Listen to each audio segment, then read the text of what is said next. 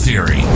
Finally, a podcast about the church for the church. Sit back and relax because you're now entering the Reformed mental state. Hosted by the Chicano Knox. Coming from that gangster gospel perspective. Coming straight out of Geneva.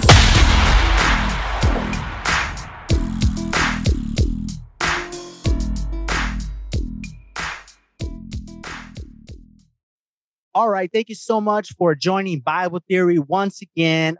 Thank you for all your support. Thank you for listening to me and checking out, the survey of ecclesiology. That's right. The doctrine of the church, which is my podcast is all about. It's about ecclesiology, the called out ones. Because as we look at society right now, it seems like it's falling apart more and more.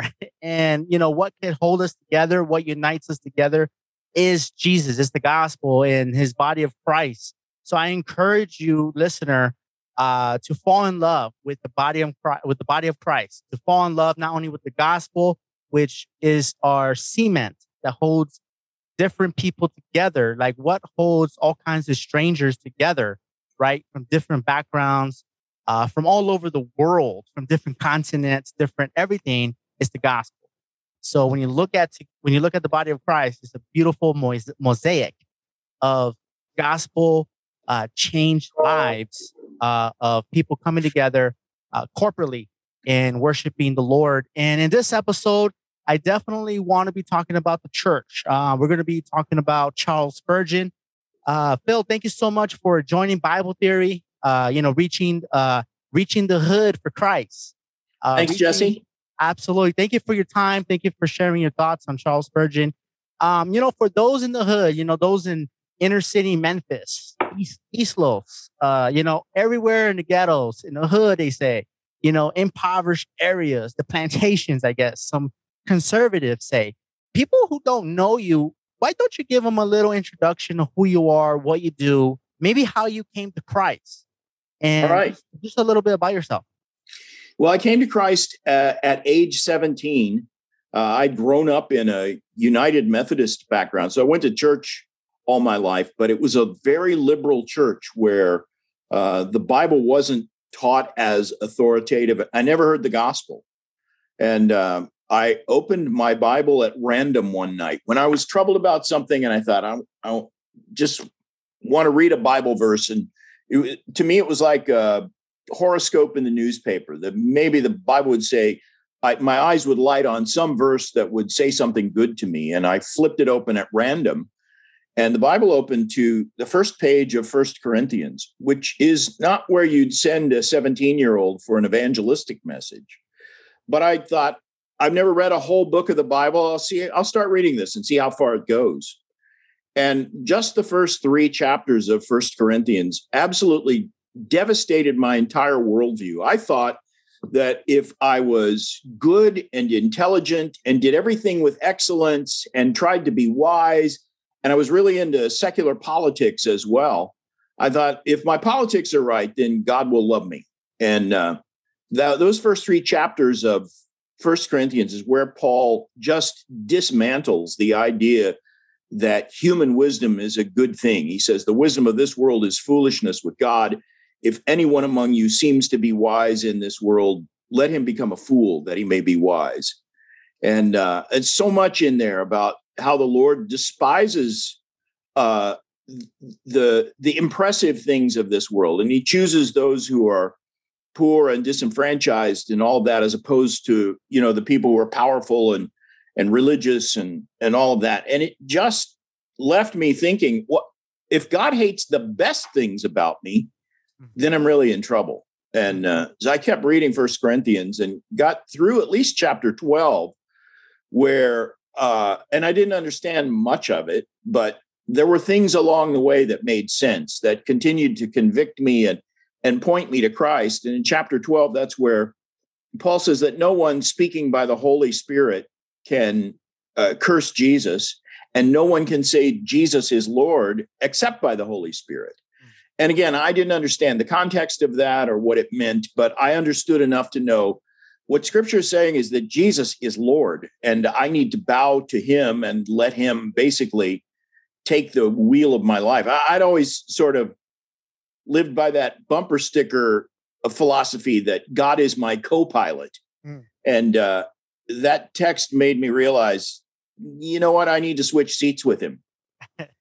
And so I did. And an amazing thing over the next few days, things happened to me that had never happened. A guy gave me a gospel tract in the shopping mall, and it had a pretty good explanation of the gospel in it. And then a friend who I barely knew called me up and just at random invited me to an evangelistic crusade. He went to a church where they were kind of legalistic, and they told everybody in the church, you must invite at least one person to this. And so I think had looked through the list of his friends and figured I was a friend he could afford to lose. And so he invited me, and he was very surprised when I said, yeah, I'd like to go. And so I went to this evangelistic crusade later in that same week, where the preacher was talking about the atonement, the crucifixion of Christ. And he started in Isaiah 53, which I wasn't very literate about scripture, but I knew enough to know that Isaiah is the Old Testament. And I thought, how can that be about the crucifixion of Christ? But I listened to it and read it for myself. And just the realization that Isaiah, hundreds of years before Christ, described the crucifixion in such detail, that convinced me, look, the Bible is true and it's authoritative, and I've never had a doubt about it since. And so the Lord, began to direct my steps. I went to Moody Bible Institute and got a degree there, and began working in publishing at Moody Press, editing books, theological books. And that work sort of drew me together with John MacArthur. And he liked my work. I liked his content. And one day he said to me, you should quit your job with the publisher and just come to work for me. And I said, okay. That was 39 years ago, right now. And I'm about a week away from celebrating my 39th anniversary working for Grace to You, John MacArthur's media ministry. Amen. I'm the executive director there. And also the voice you hear on the radio alongside John MacArthur, I introduce him. So a lot of people will know me from there. Been here nearly 40 years, and I've loved every minute of it. Amen. So that's my background. I'm the executive director of Grace to You. If you listen to John MacArthur, then you probably encountered my name somewhere. Absolutely. I think, I'm not sure if I met you or one of the elders at Grace Community so a while back. But I'll never forget that. I'm not sure if it was you or someone else. But I do got a side note. I was in LA recently for the Super Bowl outreach, passing out gospel tracts, open air preaching and stuff like that. Yeah. And I met a real couple. They were called the Racers. It was Dory and Rich. And they've been going to Grace Community for several years, many years. So they told me to give you a shout out. And all right. Yes, I know them. Yeah. So I was working with them. I had the privilege to get to know them. What a lovely couple. And I want to commend you for your shepherding. And I want to commend MacArthur for his shepherding over the Racers. What a beautiful example of what God is doing at Grace Community. And I got to see it with this wonderful couple who I got to spend almost a week with. And it was great. That is good. Yeah. Amen. And that's wonderful. Working with MacArthur. MacArthur was my one of my gateways, my major gateways. I know for a lot of Calvinist people that I know, a lot of the gateways, I call it the gateway drug to the Reformed world. For me, it was MacArthur. Other people, it was like Driscoll or somebody else. Yeah, but MacArthur was like, for me, it was like MacArthur Study Bible a long time ago. But I remember him quoting Spurgeon. At least for me, the first time I heard him quote Spurgeon was like in 2008. And I was like, you know what? Who is this Spurgeon guy? He quotes him like 3 or 4 times in the sermon. So I write him down. I said, okay, Charles Spurgeon. And I don't even think I spelled it right. And then I go back and I Google him, and I'm like listening to him on YouTube, and I'm like, okay, well, someone reading. And then I get a book. My friend gives me a book called Morning and Evening's Devotion. So I read that within almost a little over a year. And I was like blown away. I was like, this guy has an amazing discipleship. You could just tell through the reading that this man has some close fellowship with the Lord. So for those who don't know, who are I'm trying to introduce the Reformed faith to people who are hungry and thirsty for some Bible. Hashtag eat your Bible. So can you give us a synopsis of, for those who don't know, who Charles Spurgeon is, who he was, and why should we even care about this guy? Spurgeon pastored in London in the 1800s. He started in 1855, pastoring the largest Baptist church in London, and was there until his death in 1892. And he would preach to wherever he preached, he would fill the auditorium. There were never empty seats. Usually people turned away. He was the most popular preacher of his era, the most famous and influential. All his sermons were transcribed by hand and published verbatim within a week after he preached them and distributed literally worldwide. So all of his sermons were recorded, in print. Sadly, nobody ever recorded his voice. But all of his sermons, we have a pretty thorough record of about 3,500 sermons that he preached in his lifetime. And it's some of the best preaching you will ever find. He is, in my view, from the time of the Apostle Paul until now, there are two preachers that stand out as just absolutely phenomenal preachers who we will never see the likes of them again. One was George Whitefield, who was the greatest evangelistic preacher that church history has ever seen. And the other was Charles Spurgeon, who was the greatest, pastor as a preacher who preached every Sunday that we have in church history. And it's interesting because Whitefield was sort of the model for Spurgeon in his preaching. Spurgeon started preaching in London when he was barely out of in fact, I think he may have still been a teenager, 19 or 20 years old, and stayed in the same church for the rest of his life. He, at one point, preached to a crowd of more than 20,000 people without amplification. So he must have had a very powerful voice. But what's remarkable about him is the theological content of his sermons. And you can read his material from his youngest years until the day he died. And I don't know of any major shift in his theology. He just preached the same doctrine and the same gospel from the beginning to the end. But it was never repetitive. It was never boring or you don't find him even doing what I do. Sometimes if I have a good sermon, I'll preach it several times. I don't know of any occasion where he ever preached the same sermon a second time. So he was prolific, and he was an amazing reader. He had his own mother had some health problems that forced him out of the home to be cared for by his grandparents for the first 4 years of his life, or 5 years. And his grandfather was a pastor. His father was a lay pastor. So he came from a family of pastors.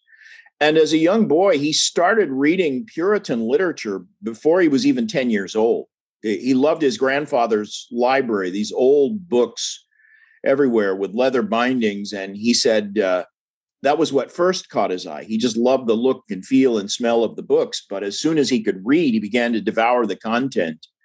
And so he was reading stuff like John Owen before he was 12 years old. Wow. John Owen is thick reading. Even I'm 69 years old, and I struggle to stay with John Owen. But Spurgeon had an incredible mind and an ability to learn and retain things. He had a near photographic memory, so he remembered whatever he read. And all of this content came out in his sermons. He spoke in biblical language. He would just casually work obscure quotations from scripture into his sermons. You have to be very attentive to know when he says something, what's he referring to? If it sounds like King James language, it's usually a quote from scripture. And if you just do a search, you'll find the text he's referring to. He made a comment once that he wanted to be so full of scripture that if you cut him, he would bleed bibline. And it was pretty much like that. If he talked, it came out scripture, and when he preached, it came out scripture. So there's nobody like him ever. And his influence was very long lasting. But towards the end of his life, he entered into some controversies that began to diminish his influence because the drift of evangelical Christianity in that day was moving towards modernism, liberalism. And he stood in the middle of that road and said, don't go down this road. And lots of people mocked him and refused to listen to him and said he was raising alarm about nothing important, and that if the church didn't keep up with the times, it was going to lose its influence. And Spurgeon said, no, we have to stay with the gospel or we're going to lose our influence. And subsequent events, of course, vindicated him. He was absolutely right. The people who pursued the modernist approach, they began to deny the miracles of Scripture and question the authority of Scripture. And whole denominations in the early part of the 20th century went liberal and lost their influence completely. And we don't even remember who most of those people are, but people still read Spurgeon's sermons and benefit from them. And you can read them today. It's just as edifying as it was when he preached them. So he's my favorite preacher from church history. And I've just developed a great love for him. And when I first got on the internet in 1995, I began to collect his sermons and put them online on a website that I called the Spurgeon Archive. I couldn't keep up with it, so ultimately I gave it to Midwestern Baptist Theological Seminary in Kansas City, because they actually own Spurgeon's physical library, the books that he had in his house when he died. They purchased those and have them on display there in Kansas City. So now they have the website as well, and trying to get all of those 3,500 sermons ultimately posted on the internet. Most of them are there now. So, but I started that project back in 1995, and that was at the beginning, really, of my love for Spurgeon and my studying his life. So I've been doing that for, what is that now? Nearly 30 years. Yeah, it's almost 30 years. Almost as some of my audience is alive, as long as they have been alive. Yeah. Because most of my demographic of listeners is between 24 to 34 years old. Yeah. So, Charles Spurgeon sounds like he would have been an awesome guy to get into a time machine and just go back into that time period just to go hear him preach on a Sunday at a Metropolitan, right? Tabernacle. Yeah, Metropolitan Tabernacle in London. A few years after I started the website, I got a phone call from the pastor of the current pastor of Metropolitan Tabernacle in London, who kindly Peter Masters, right? Is it Peter Masters? Yeah, Peter Masters. Yeah. And he had read an article I wrote about hyper Calvinism that he liked, and he wanted to publish it in the church's magazine. So I gave him permission to do that.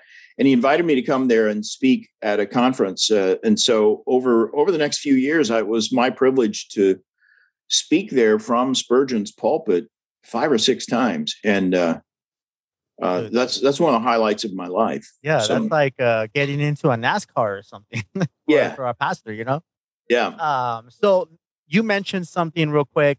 You said hyper Calvinism. There's a lot of myths about Calvinism, a lot of rumors, a lot of false knowledge and fake news out there about Calvinism.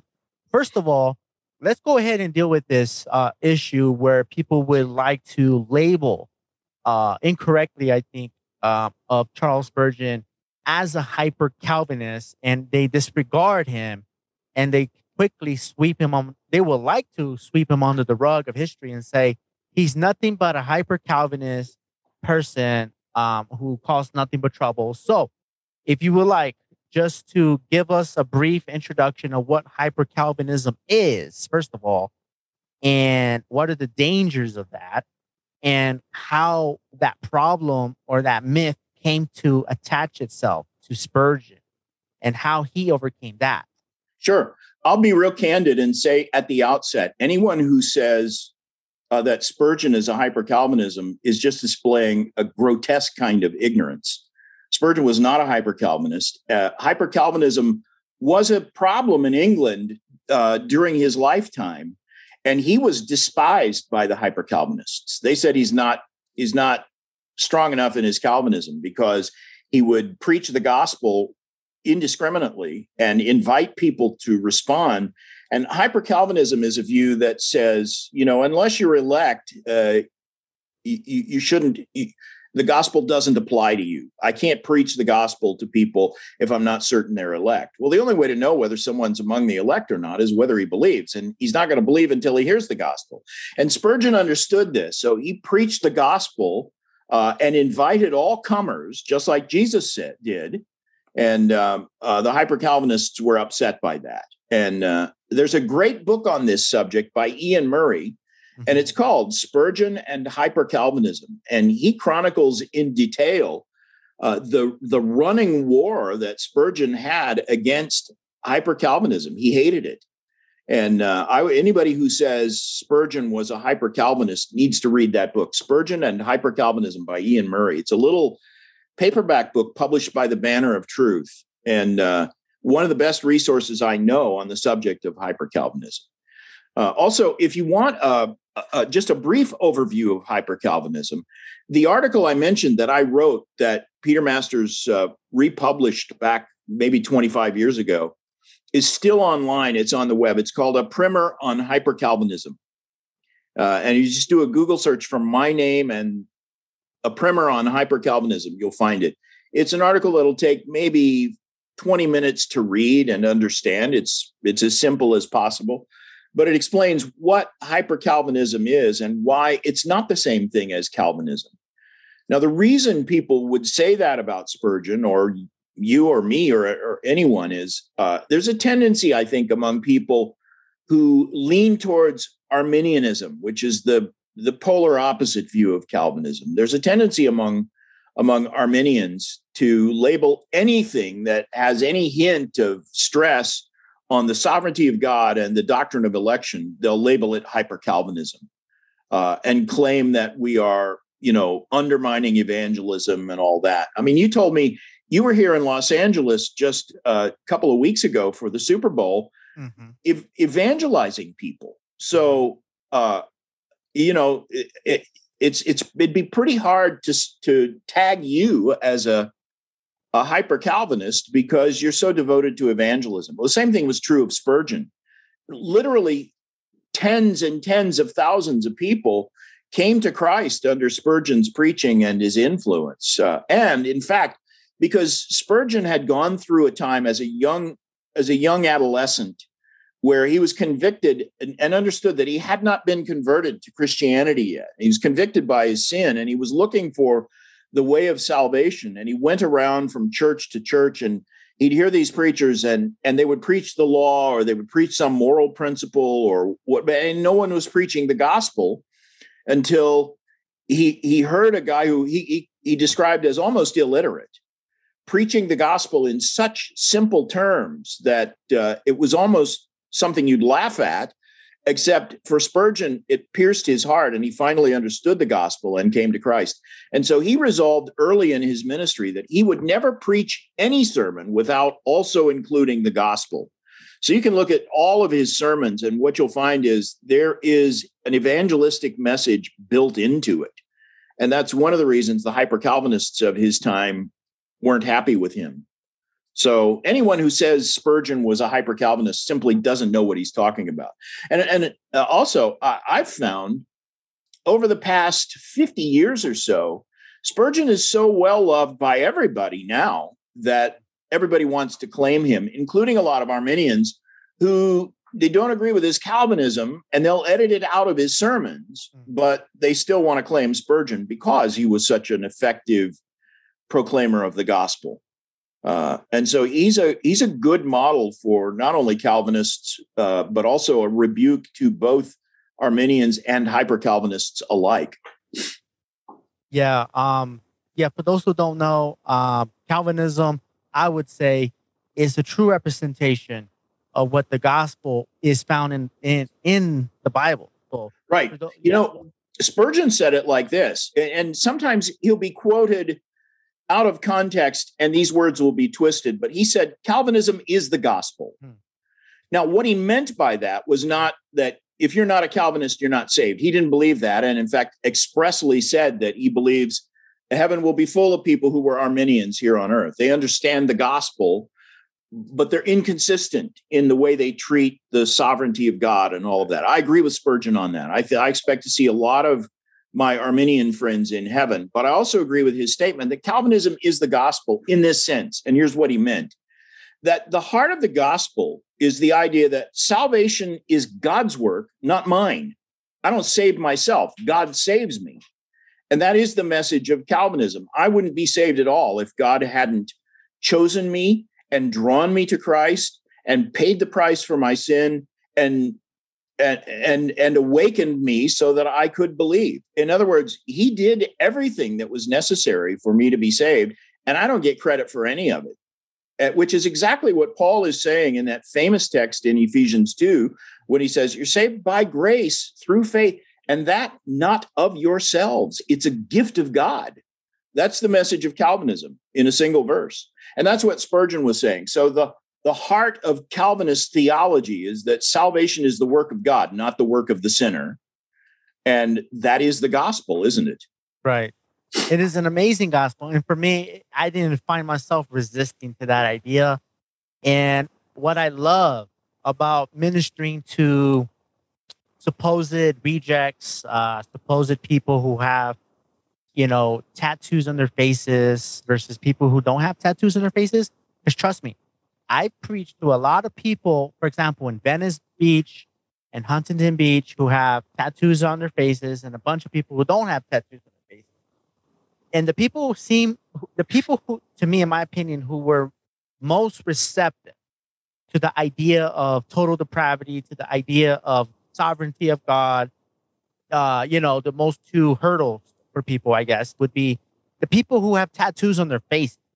Because in my experience, they understand their depravity. Yeah. In fact, that is precisely what Jesus meant when he said, those who are sick need a physician, not those who are well. Yeah. And that was a barb aimed at the Pharisees, who were fastidiously religious, but unbelieving. And so they were lost, and they were more lost than the publicans and prostitutes that Jesus ministered to, because of their religion. They thought they didn't have any need for a savior.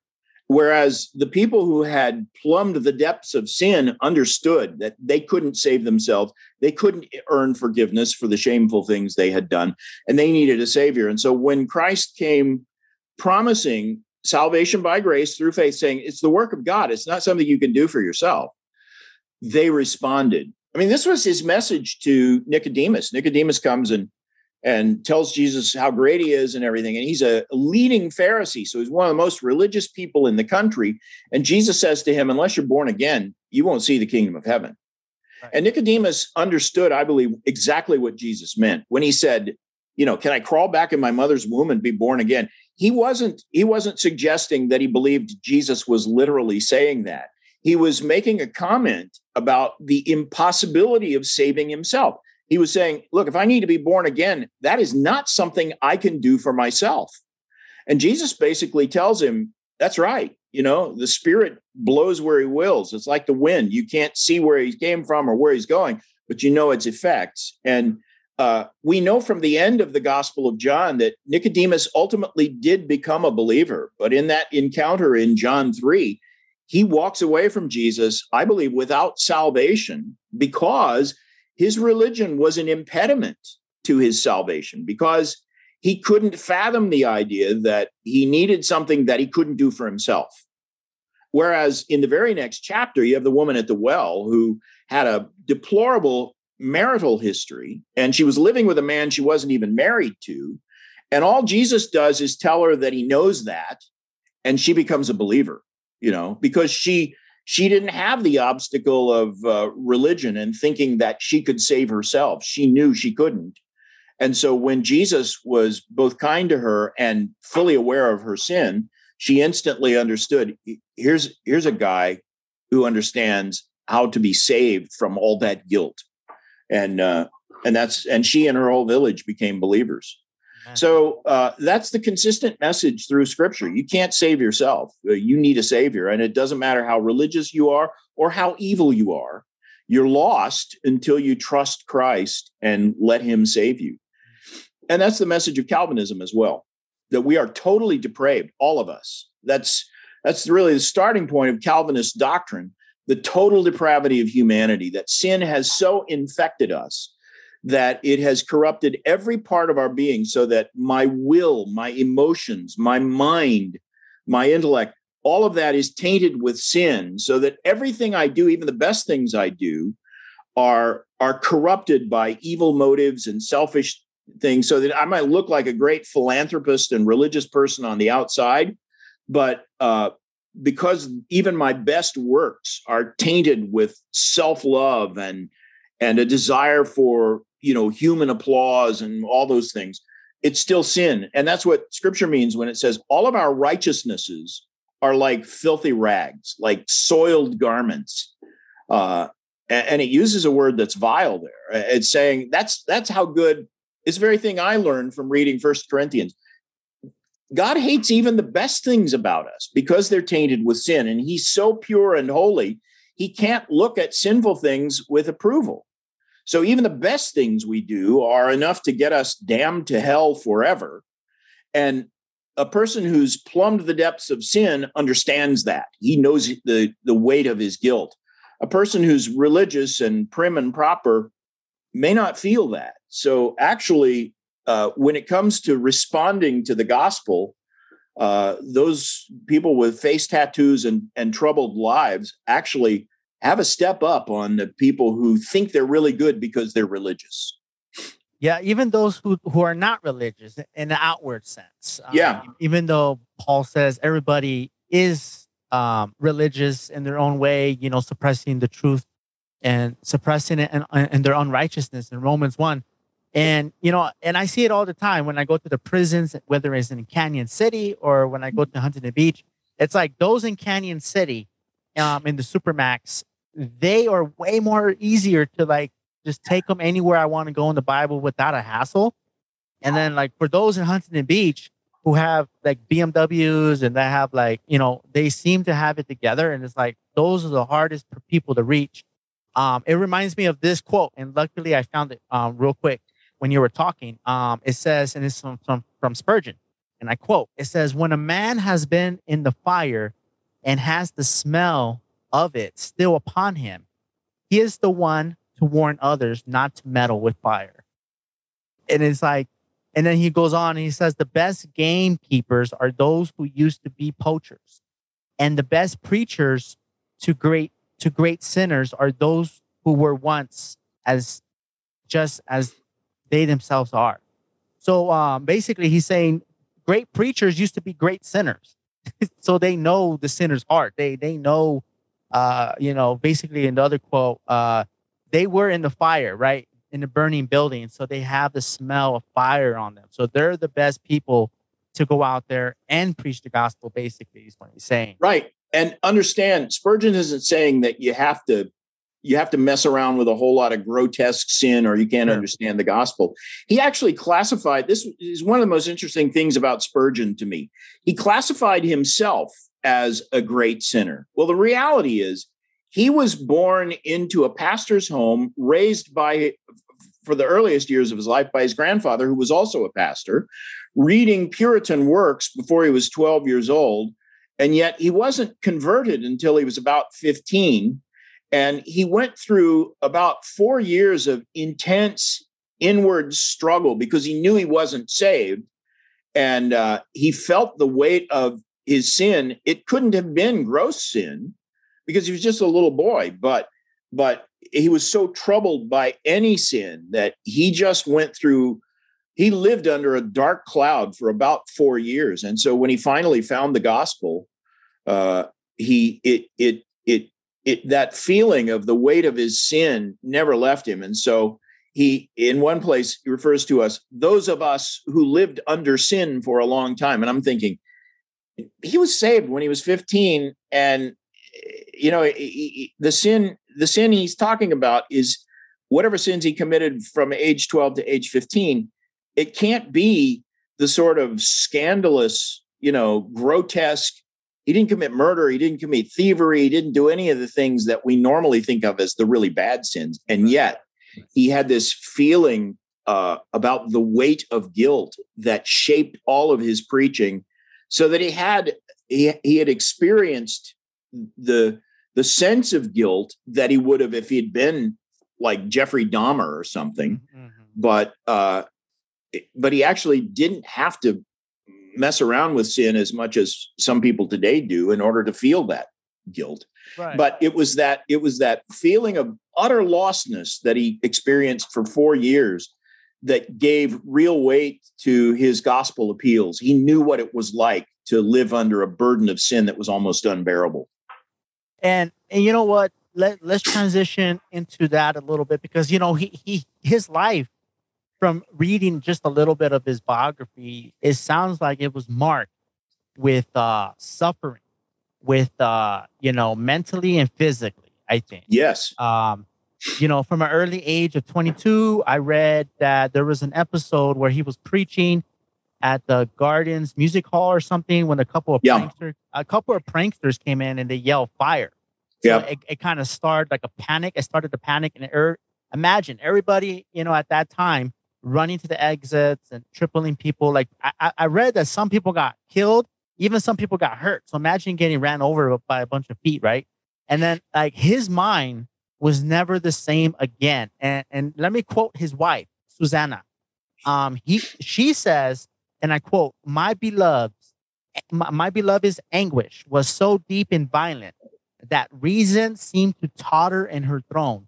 And we, her and Spurgeon, sometimes feared that he would never preach again. So like that episode, that night or that day, whenever that was, I don't remember if it was night or day, but he was preaching, and all of a sudden this episode happens when he was preaching, and because of a couple of pranksters, it just impacted him psychologically. And even his wife says that from that day on, from age 22, he was never the same again, psychologically, mentally. So like that's right. And that went on for the rest of his life. That incident happened shortly after he came to London. You said he was 22, right? Yeah. So it was about 3 years into his ministry in London, maybe just 2 years. When he started in London, the building where the church gathered was right down next to the river on the South Bank in London. And it was in an area that, in those days, they didn't have good sewage control. It smelled bad. It was hot. It was a horrible place to have a church. And yet, because of his preaching, they packed the place to the rafters and couldn't hold anymore. So they knew they needed to build a new facility. And while they were building a new church in a different area, they moved the Sunday morning services to an auditorium at what was called Surrey Gardens. It was a park with a building that had been built to be a music hall. The acoustics were pretty good because it was built for music. Mm-hmm. It was a round arena kind of gathering, and it had opera, right? It's like opera. And it had balconies, and it would seat, I think, maybe 3,000 or 4,000 people. So it was a big facility, and a lot of people could cram in there. And on the very first Sunday he was there, it was jammed full. And there was a coordinated attack against him. Some young miscreants had come and sort of spaced themselves around, and they had planned at a certain time, I think it was before the sermon even started, to begin to yell, "Fire, fire. The rafters are falling," and it started a panic. And I think as many as 8 people were killed in this disaster. Yeah. And then and Spurgeon himself was so traumatized by the event that he fainted. They had to carry him away, and he didn't wake up for 2 or 3 days. Oh, wow. And then the newspapers savaged him. They blamed him for the problem. They said if he wasn't so arrogant as to think he needed to preach to, 5,000 people at a time, this never would have happened. They basically blamed him. And it sounds like CNN today. So yeah, nothing's changed there. Yeah. So but that episode alone just changed mentally, which is for right. me. He suffered with depression for the rest of his life. Yeah. For the rest of his life, he was susceptible to deep depressions. and I think he was kind of a melancholy character even before. That's one of the reasons that the weight of his sin troubled him so much. He tended to be a bit melancholy, but he also testified that these struggles with depression really lent passion to his preaching. And you can't tell from reading the sermons that this is a man living under a black cloud, but he used to write about that. Some of the early biographies didn't make a whole lot out of that. They Victorian biographies wanted to make a hero out of Spurgeon, so they left a lot of the stuff that might not be utterly positive and heroic out. The fact that he struggled with depression is one of the things about Spurgeon that has more and more come to light over the past 50 years. And there are a couple of books that have been written about his battles with depression. And anybody who struggles with constant melancholy, I always point them to Spurgeon and some of the things he said about it, because his experience with that sort of thing was profound. And you know how it is, if you've ever experienced depression, you don't want to work, you don't want to do anything. He pressed ahead through all of that and never let it hinder his preaching ministry or his preparation or his writing. He just continued to work, and the Lord blessed him greatly for it. Yeah, amen. And then it didn't stop there, right? Because a lot of people like to think, Calvin and Luther and Spurgeon, they lived a rosy walk in the park life. It's like, well, no, if you actually read their bios, they actually suffered a lot of like personal trauma and like mental trauma. Like Calvin lost a couple of his wives and kids, and Luther lost a bunch of people, lived in the bubonic plague, for example, something that's a true plague, by the way. And then, Spurgeon suffered physically as well. So not just mentally, like with depression and stuff like that. Like I think from age 33, from what I read in his biography, he suffered from kidney gout. Yeah, kidney inflammation, which is called Bright's disease, aka gout. And then a bunch of other stuff that I can't even pronounce because I'm not a. Yeah, I think it's possible that the gout was a side effect of his Bright's disease. But you're right; he had both Bright's disease and gout. Gout is a sort of an arthritic pain that's caused by uric acid in the blood, and it's painful. I've had gout. For me, it only affected my big toe, but it's debilitating. It causes your joints to feel like they've just been like somebody's hitting with a hammer. It's serious pain, and he suffered with it all the time. And then Bright's disease, and that plus the stress of some of the theological controversies that he had to deal with, I believe took his life fairly early. I think he was in his 50s when he died, which is young. And yet he looked and sounded like an old man. He walked with a cane. This all took a great toll on him physically. And on top of that, his wife was a longtime invalid. She had born twins. He had twin sons, the only offspring Spurgeon ever had. Both of them became preachers. But something happened in the process of childbirth that left her unable to basically go out or travel or whatever. So she was a homebound invalid for most of their married life. And she spent her energies sending out books all over the world to pastors. And it's not unusual these days even to find old first edition books by Spurgeon on eBay that include a signature from Susanna Spurgeon, an inscription that she would write by hand as she was sending these books out to pastors. And so that was her ministry. She had a book ministry that was incredible. Yeah.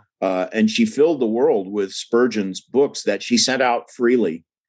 And Spurgeon also, because of his infirmities, during the winters in his later life, for the last 15 or 20 years of his life, he had to take the winters off and leave London at the peak of the cold season and go to the south of France where it was warmer. Mm-hmm. That's where he ultimately died in on the French Riviera in a small hotel room there.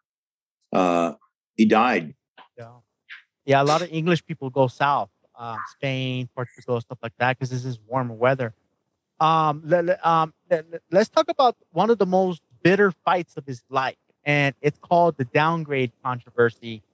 And I think it all started from an article, from what I understand. It's a little confusing in terms of who started it or what, if you want to trace it to its beginning. But Yeah. it's called the downgrade controversy, and it's called, some say it's the most bitter fight of his, one of those oppositions that he ever faced. First of all, what is the downgrade controversy? How did it start it?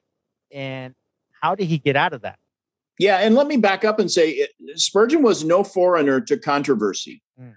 Because he believed so firmly in the authority of Scripture, it often put him in positions. He didn't like to start fights, and he didn't enjoy fights, but he would not back off from truth, even if some alternative view became popular. He'd fight for the truth. And he had so many conflicts over doctrine over the years that it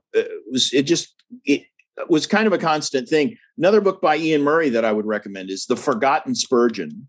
It's an older book, was written, I think, probably in the 1950s, where Ian Murray chronicles all of the doctrinal controversies that Spurgeon had from the time he was young until the end of his life. So he was a fighter, an unwilling fighter, but willing to stand for the truth. And the biggest conflict he ever had, as you said, was the downgrade controversy. This started, I think, around 1887 or thereabout. He published this magazine called The Sword and the Trowel.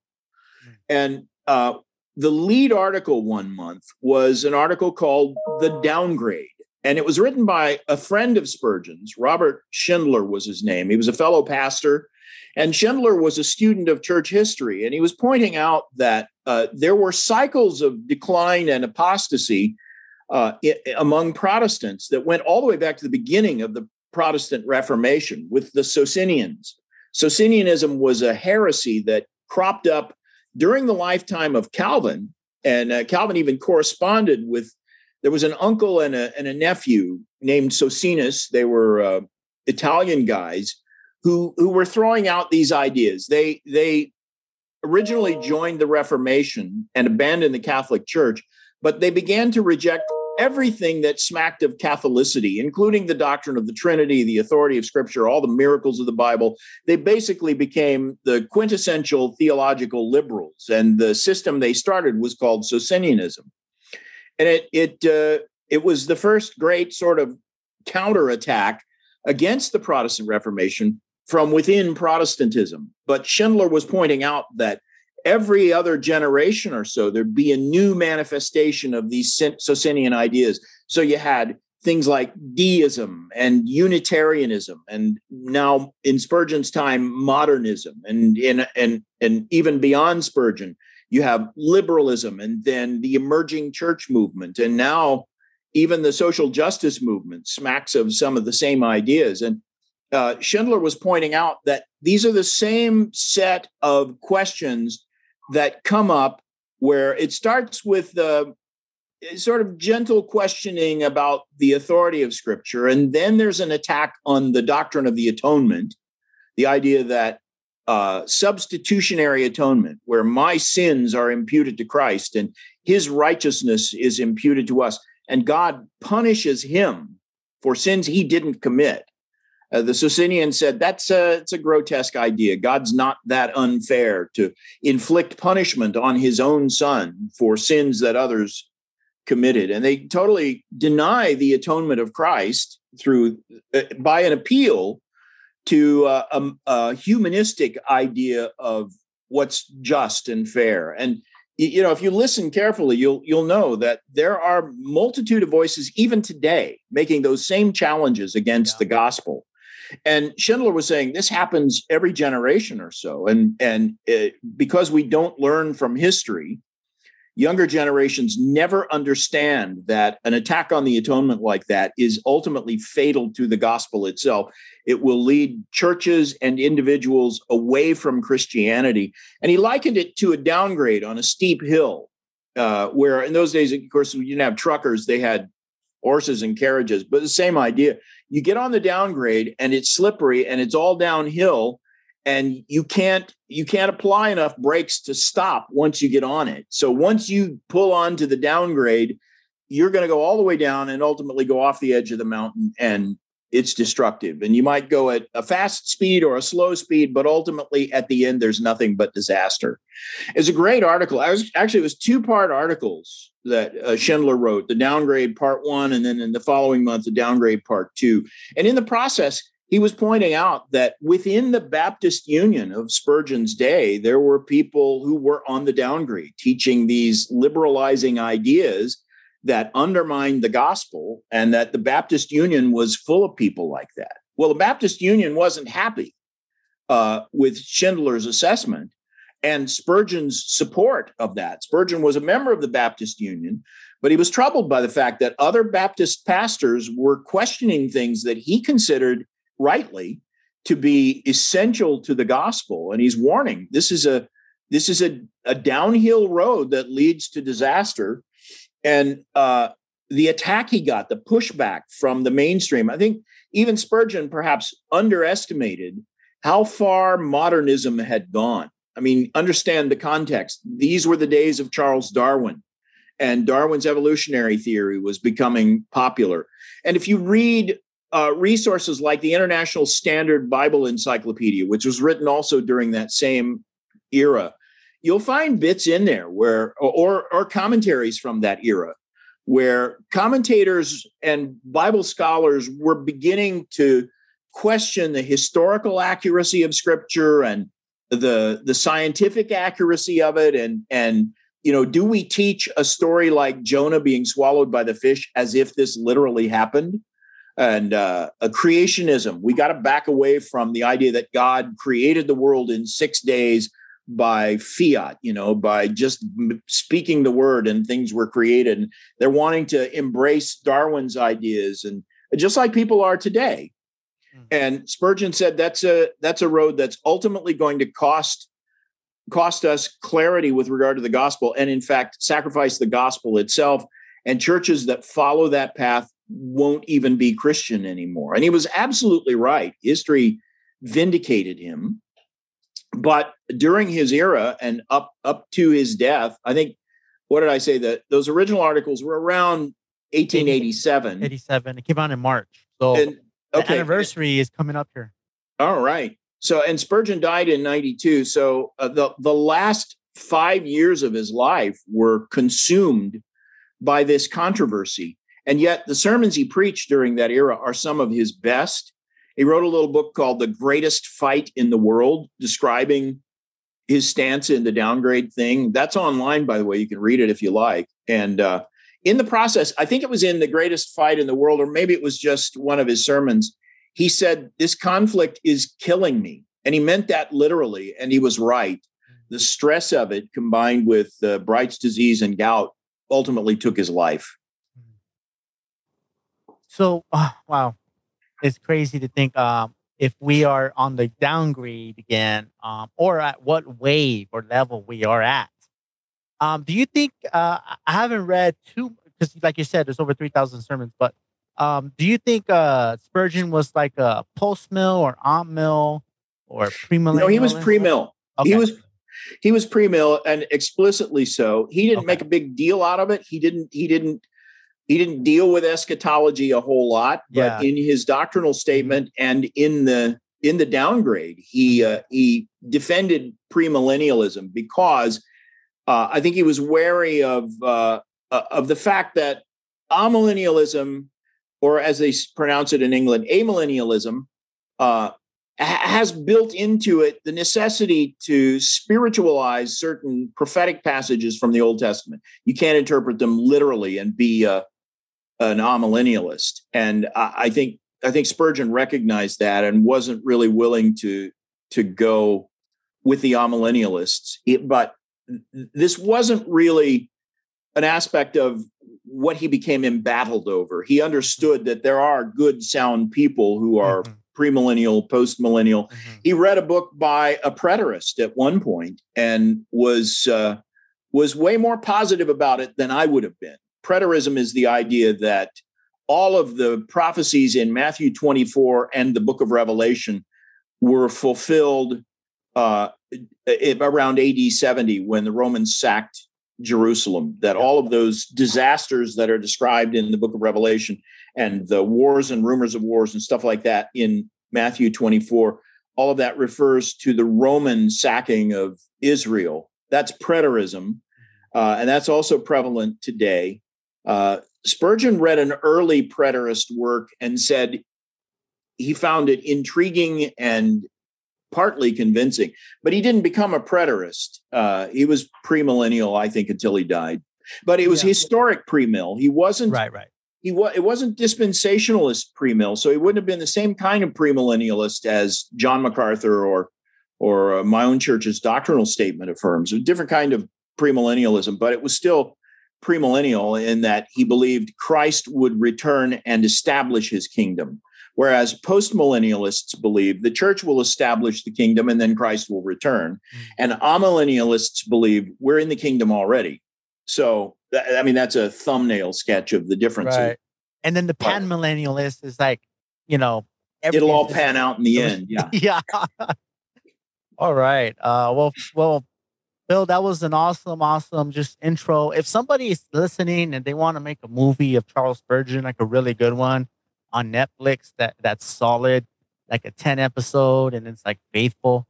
Trust me, I'm all yours. Like I'm going to be the first one to watch that thing, binge watch it. So yeah, I hope and pray that somebody will make a real life show or a movie about Spurgeon, because his life does have character development. It has everything. It has romance. It has, his life has a little of everything. Controversy. Then it has like that death. That early death of someone dies young, so his life would be a perfect, really good movie. I would love to see one day. Yeah, I like the idea of a 10-part sort of miniseries on that. There are a couple of documentaries. If you do a search at YouTube, there are a couple of pretty good documentaries that chronicle the life of Spurgeon in, 45 minutes or so. There aren't any 10-part miniseries that I'm aware of, but there are a couple of good films out there. All right. So any last words that you would like to encourage maybe a young pastor out there listening and Egypt, because I have listeners in Egypt, South Africa, Ukraine. I have listeners in Ukraine right now. Anybody out there who's like, you know what, I'm going to go ahead and check out this Spurgeon. Where should I start? What sermon should I read? Yeah, in fact, I've been to Ukraine and taught about Spurgeon there. So hi to those in Ukraine, and we're praying for you all. Yeah, no, this would be my summary on Spurgeon, and it's this. I think you can't read too much Spurgeon. You cannot be too influenced by him. I think if he's going to influence you, it's going to be for good. So read as much Spurgeon as you can. There's enough out there. I forget who it was, but some famous person said, hey, sell all your possessions and buy Spurgeon books. You don't even have to do that anymore, because everything Spurgeon ever wrote, almost everything he ever wrote, is available for free on the internet. And what's that website again that you have that you started in 95?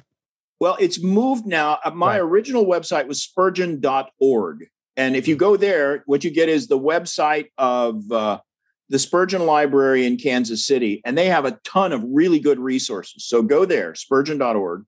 I kept my website intact the way it was, and you'll find it at romans45.org. I just gave them the Spurgeon domain and made a new domain that's my favorite Bible verse, Romans 4, verse 5.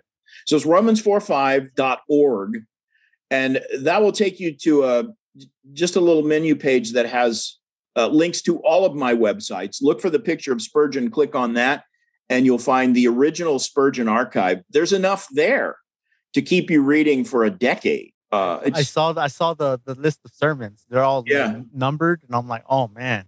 Yeah. Where can people follow you or find you? I'm most prolific, I think, on Twitter.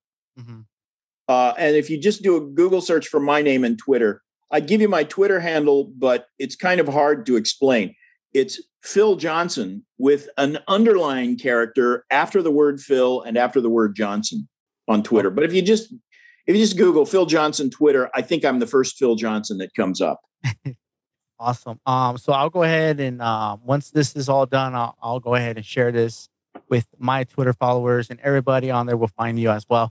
So thank you so much for coming on here and, sharing Spurgeon, encouraging us to really look at him from, introspectively and outwardly, and to read as much as possible with Spurgeon, because it's never enough. Yeah, thank you, Jesse. And thanks for the honorary degree. I should say I'm not a doctor. And this is one of the things about Spurgeon that's most fascinating, I think. I'm not a doctor because I never went to seminary. I went to Bible college and then got into publishing and never made it back to school, sadly. So I don't have a doctorate of any kind, and they don't even let me in the veterinarian without, So you're like a Dr. Pepper. No doctors, no doctorates, or maybe like a Dr. Dre. He's not a doctor. Yeah, that's right. And Dr. Phil is that fat guy on TV that gives people bad advice. So that's true. Just call me Phil. But what I was going to say about Spurgeon is he never even went to college. That's true. Everything he learned just from devouring books on his own. And yet his theology is impeccable. Like I said, it doesn't change from the beginning to the end of his life. Not that he was, stubbornly immovable or whatever, but he didn't preach on any subject until he had thoroughly studied it and mastered it and fixed his position. And he was not the kind of guy to be fickle. And as you read his sermons in order, you'll find in the early years, he studied theology proper and basic theological issues. And once he had all of that in place, he began to, sort of branch out into other subjects further away from, just basic Trinitarianism and stuff like that. So you can see the development of his theology as he preaches. He's studying while he's pastoring, and it just gets more and more profound and more specific as time goes. But it's a pretty interesting approach to, and I think the ideal approach to doing systematic theology in Scripture rather than using a systematic theology textbook. Amen.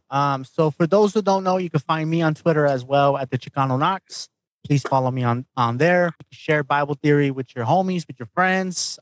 And don't forget to support me on Patreon. I'm on Patreon now. I'm creating my own website, so that's coming soon. So with that being said, this is the end of the episode. Until the next time, I appreciate it. Keep going on for Christ.